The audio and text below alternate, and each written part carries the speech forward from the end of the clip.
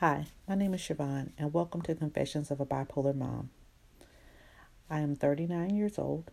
I was diagnosed 6 months ago with bipolar 1 and complex PTSD after 11 years of being treated for depression and anxiety.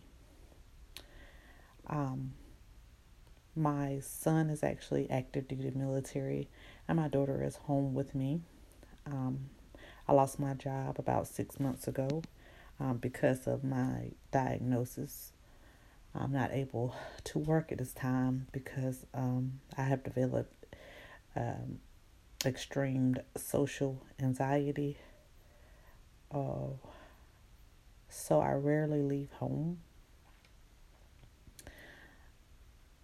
And I decided to start a podcast just to talk about my struggles as a parent, my struggles with my diagnosis, in hopes that it'll help someone or give me some type of relief to vent about the things that um,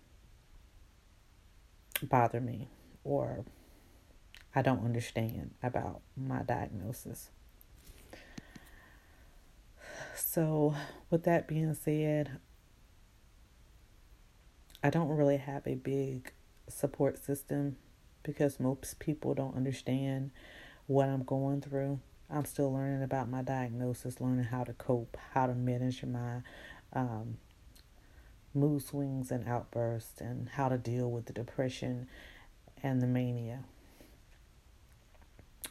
People don't really understand that it's even harder for someone who is a single parent to deal with a mental health issue without the support of a spouse or um, family and friends.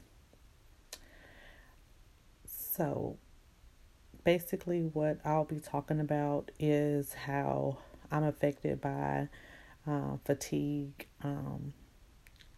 low motivation, irritability, mood swings, depression, um, and how it's affecting my daughter on a daily basis. I think what makes it more difficult when you're a single parent with a mental health disorder is that there's no time for yourself to process how you're feeling or what you're dealing with. Um, you don't have anyone to help you with the deal with the stress, to run errands or help pay bills or pick the kids up from soccer practice or whatever. So every day is like a challenge, it's a battle. I'm not really sure if tomorrow I'll wake up stable or if I wake up depressed or if I'll wake up manic. And I'm not really sure what my mood will be all day. It can change at the drop of a hat. So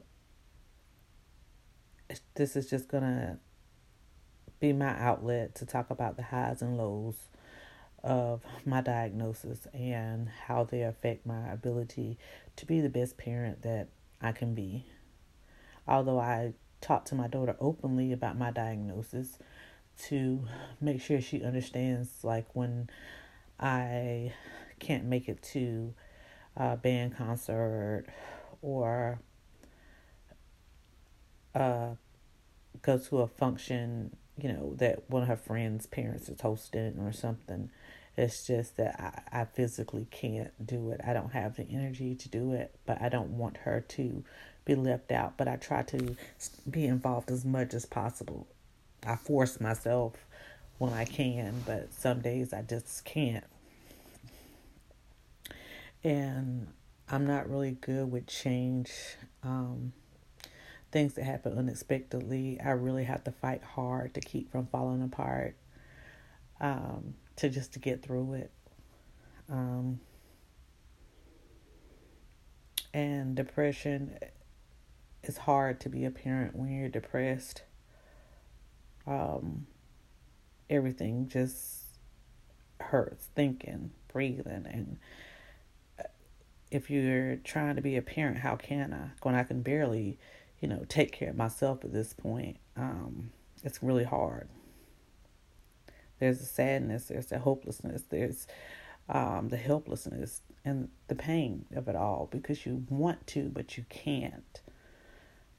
So that's the gist of what I want my page or my podcast to be about. Just me talking about everyday things that I go through as a single parent and how they're complicated by my diagnosis and how I'm trying to deal with them.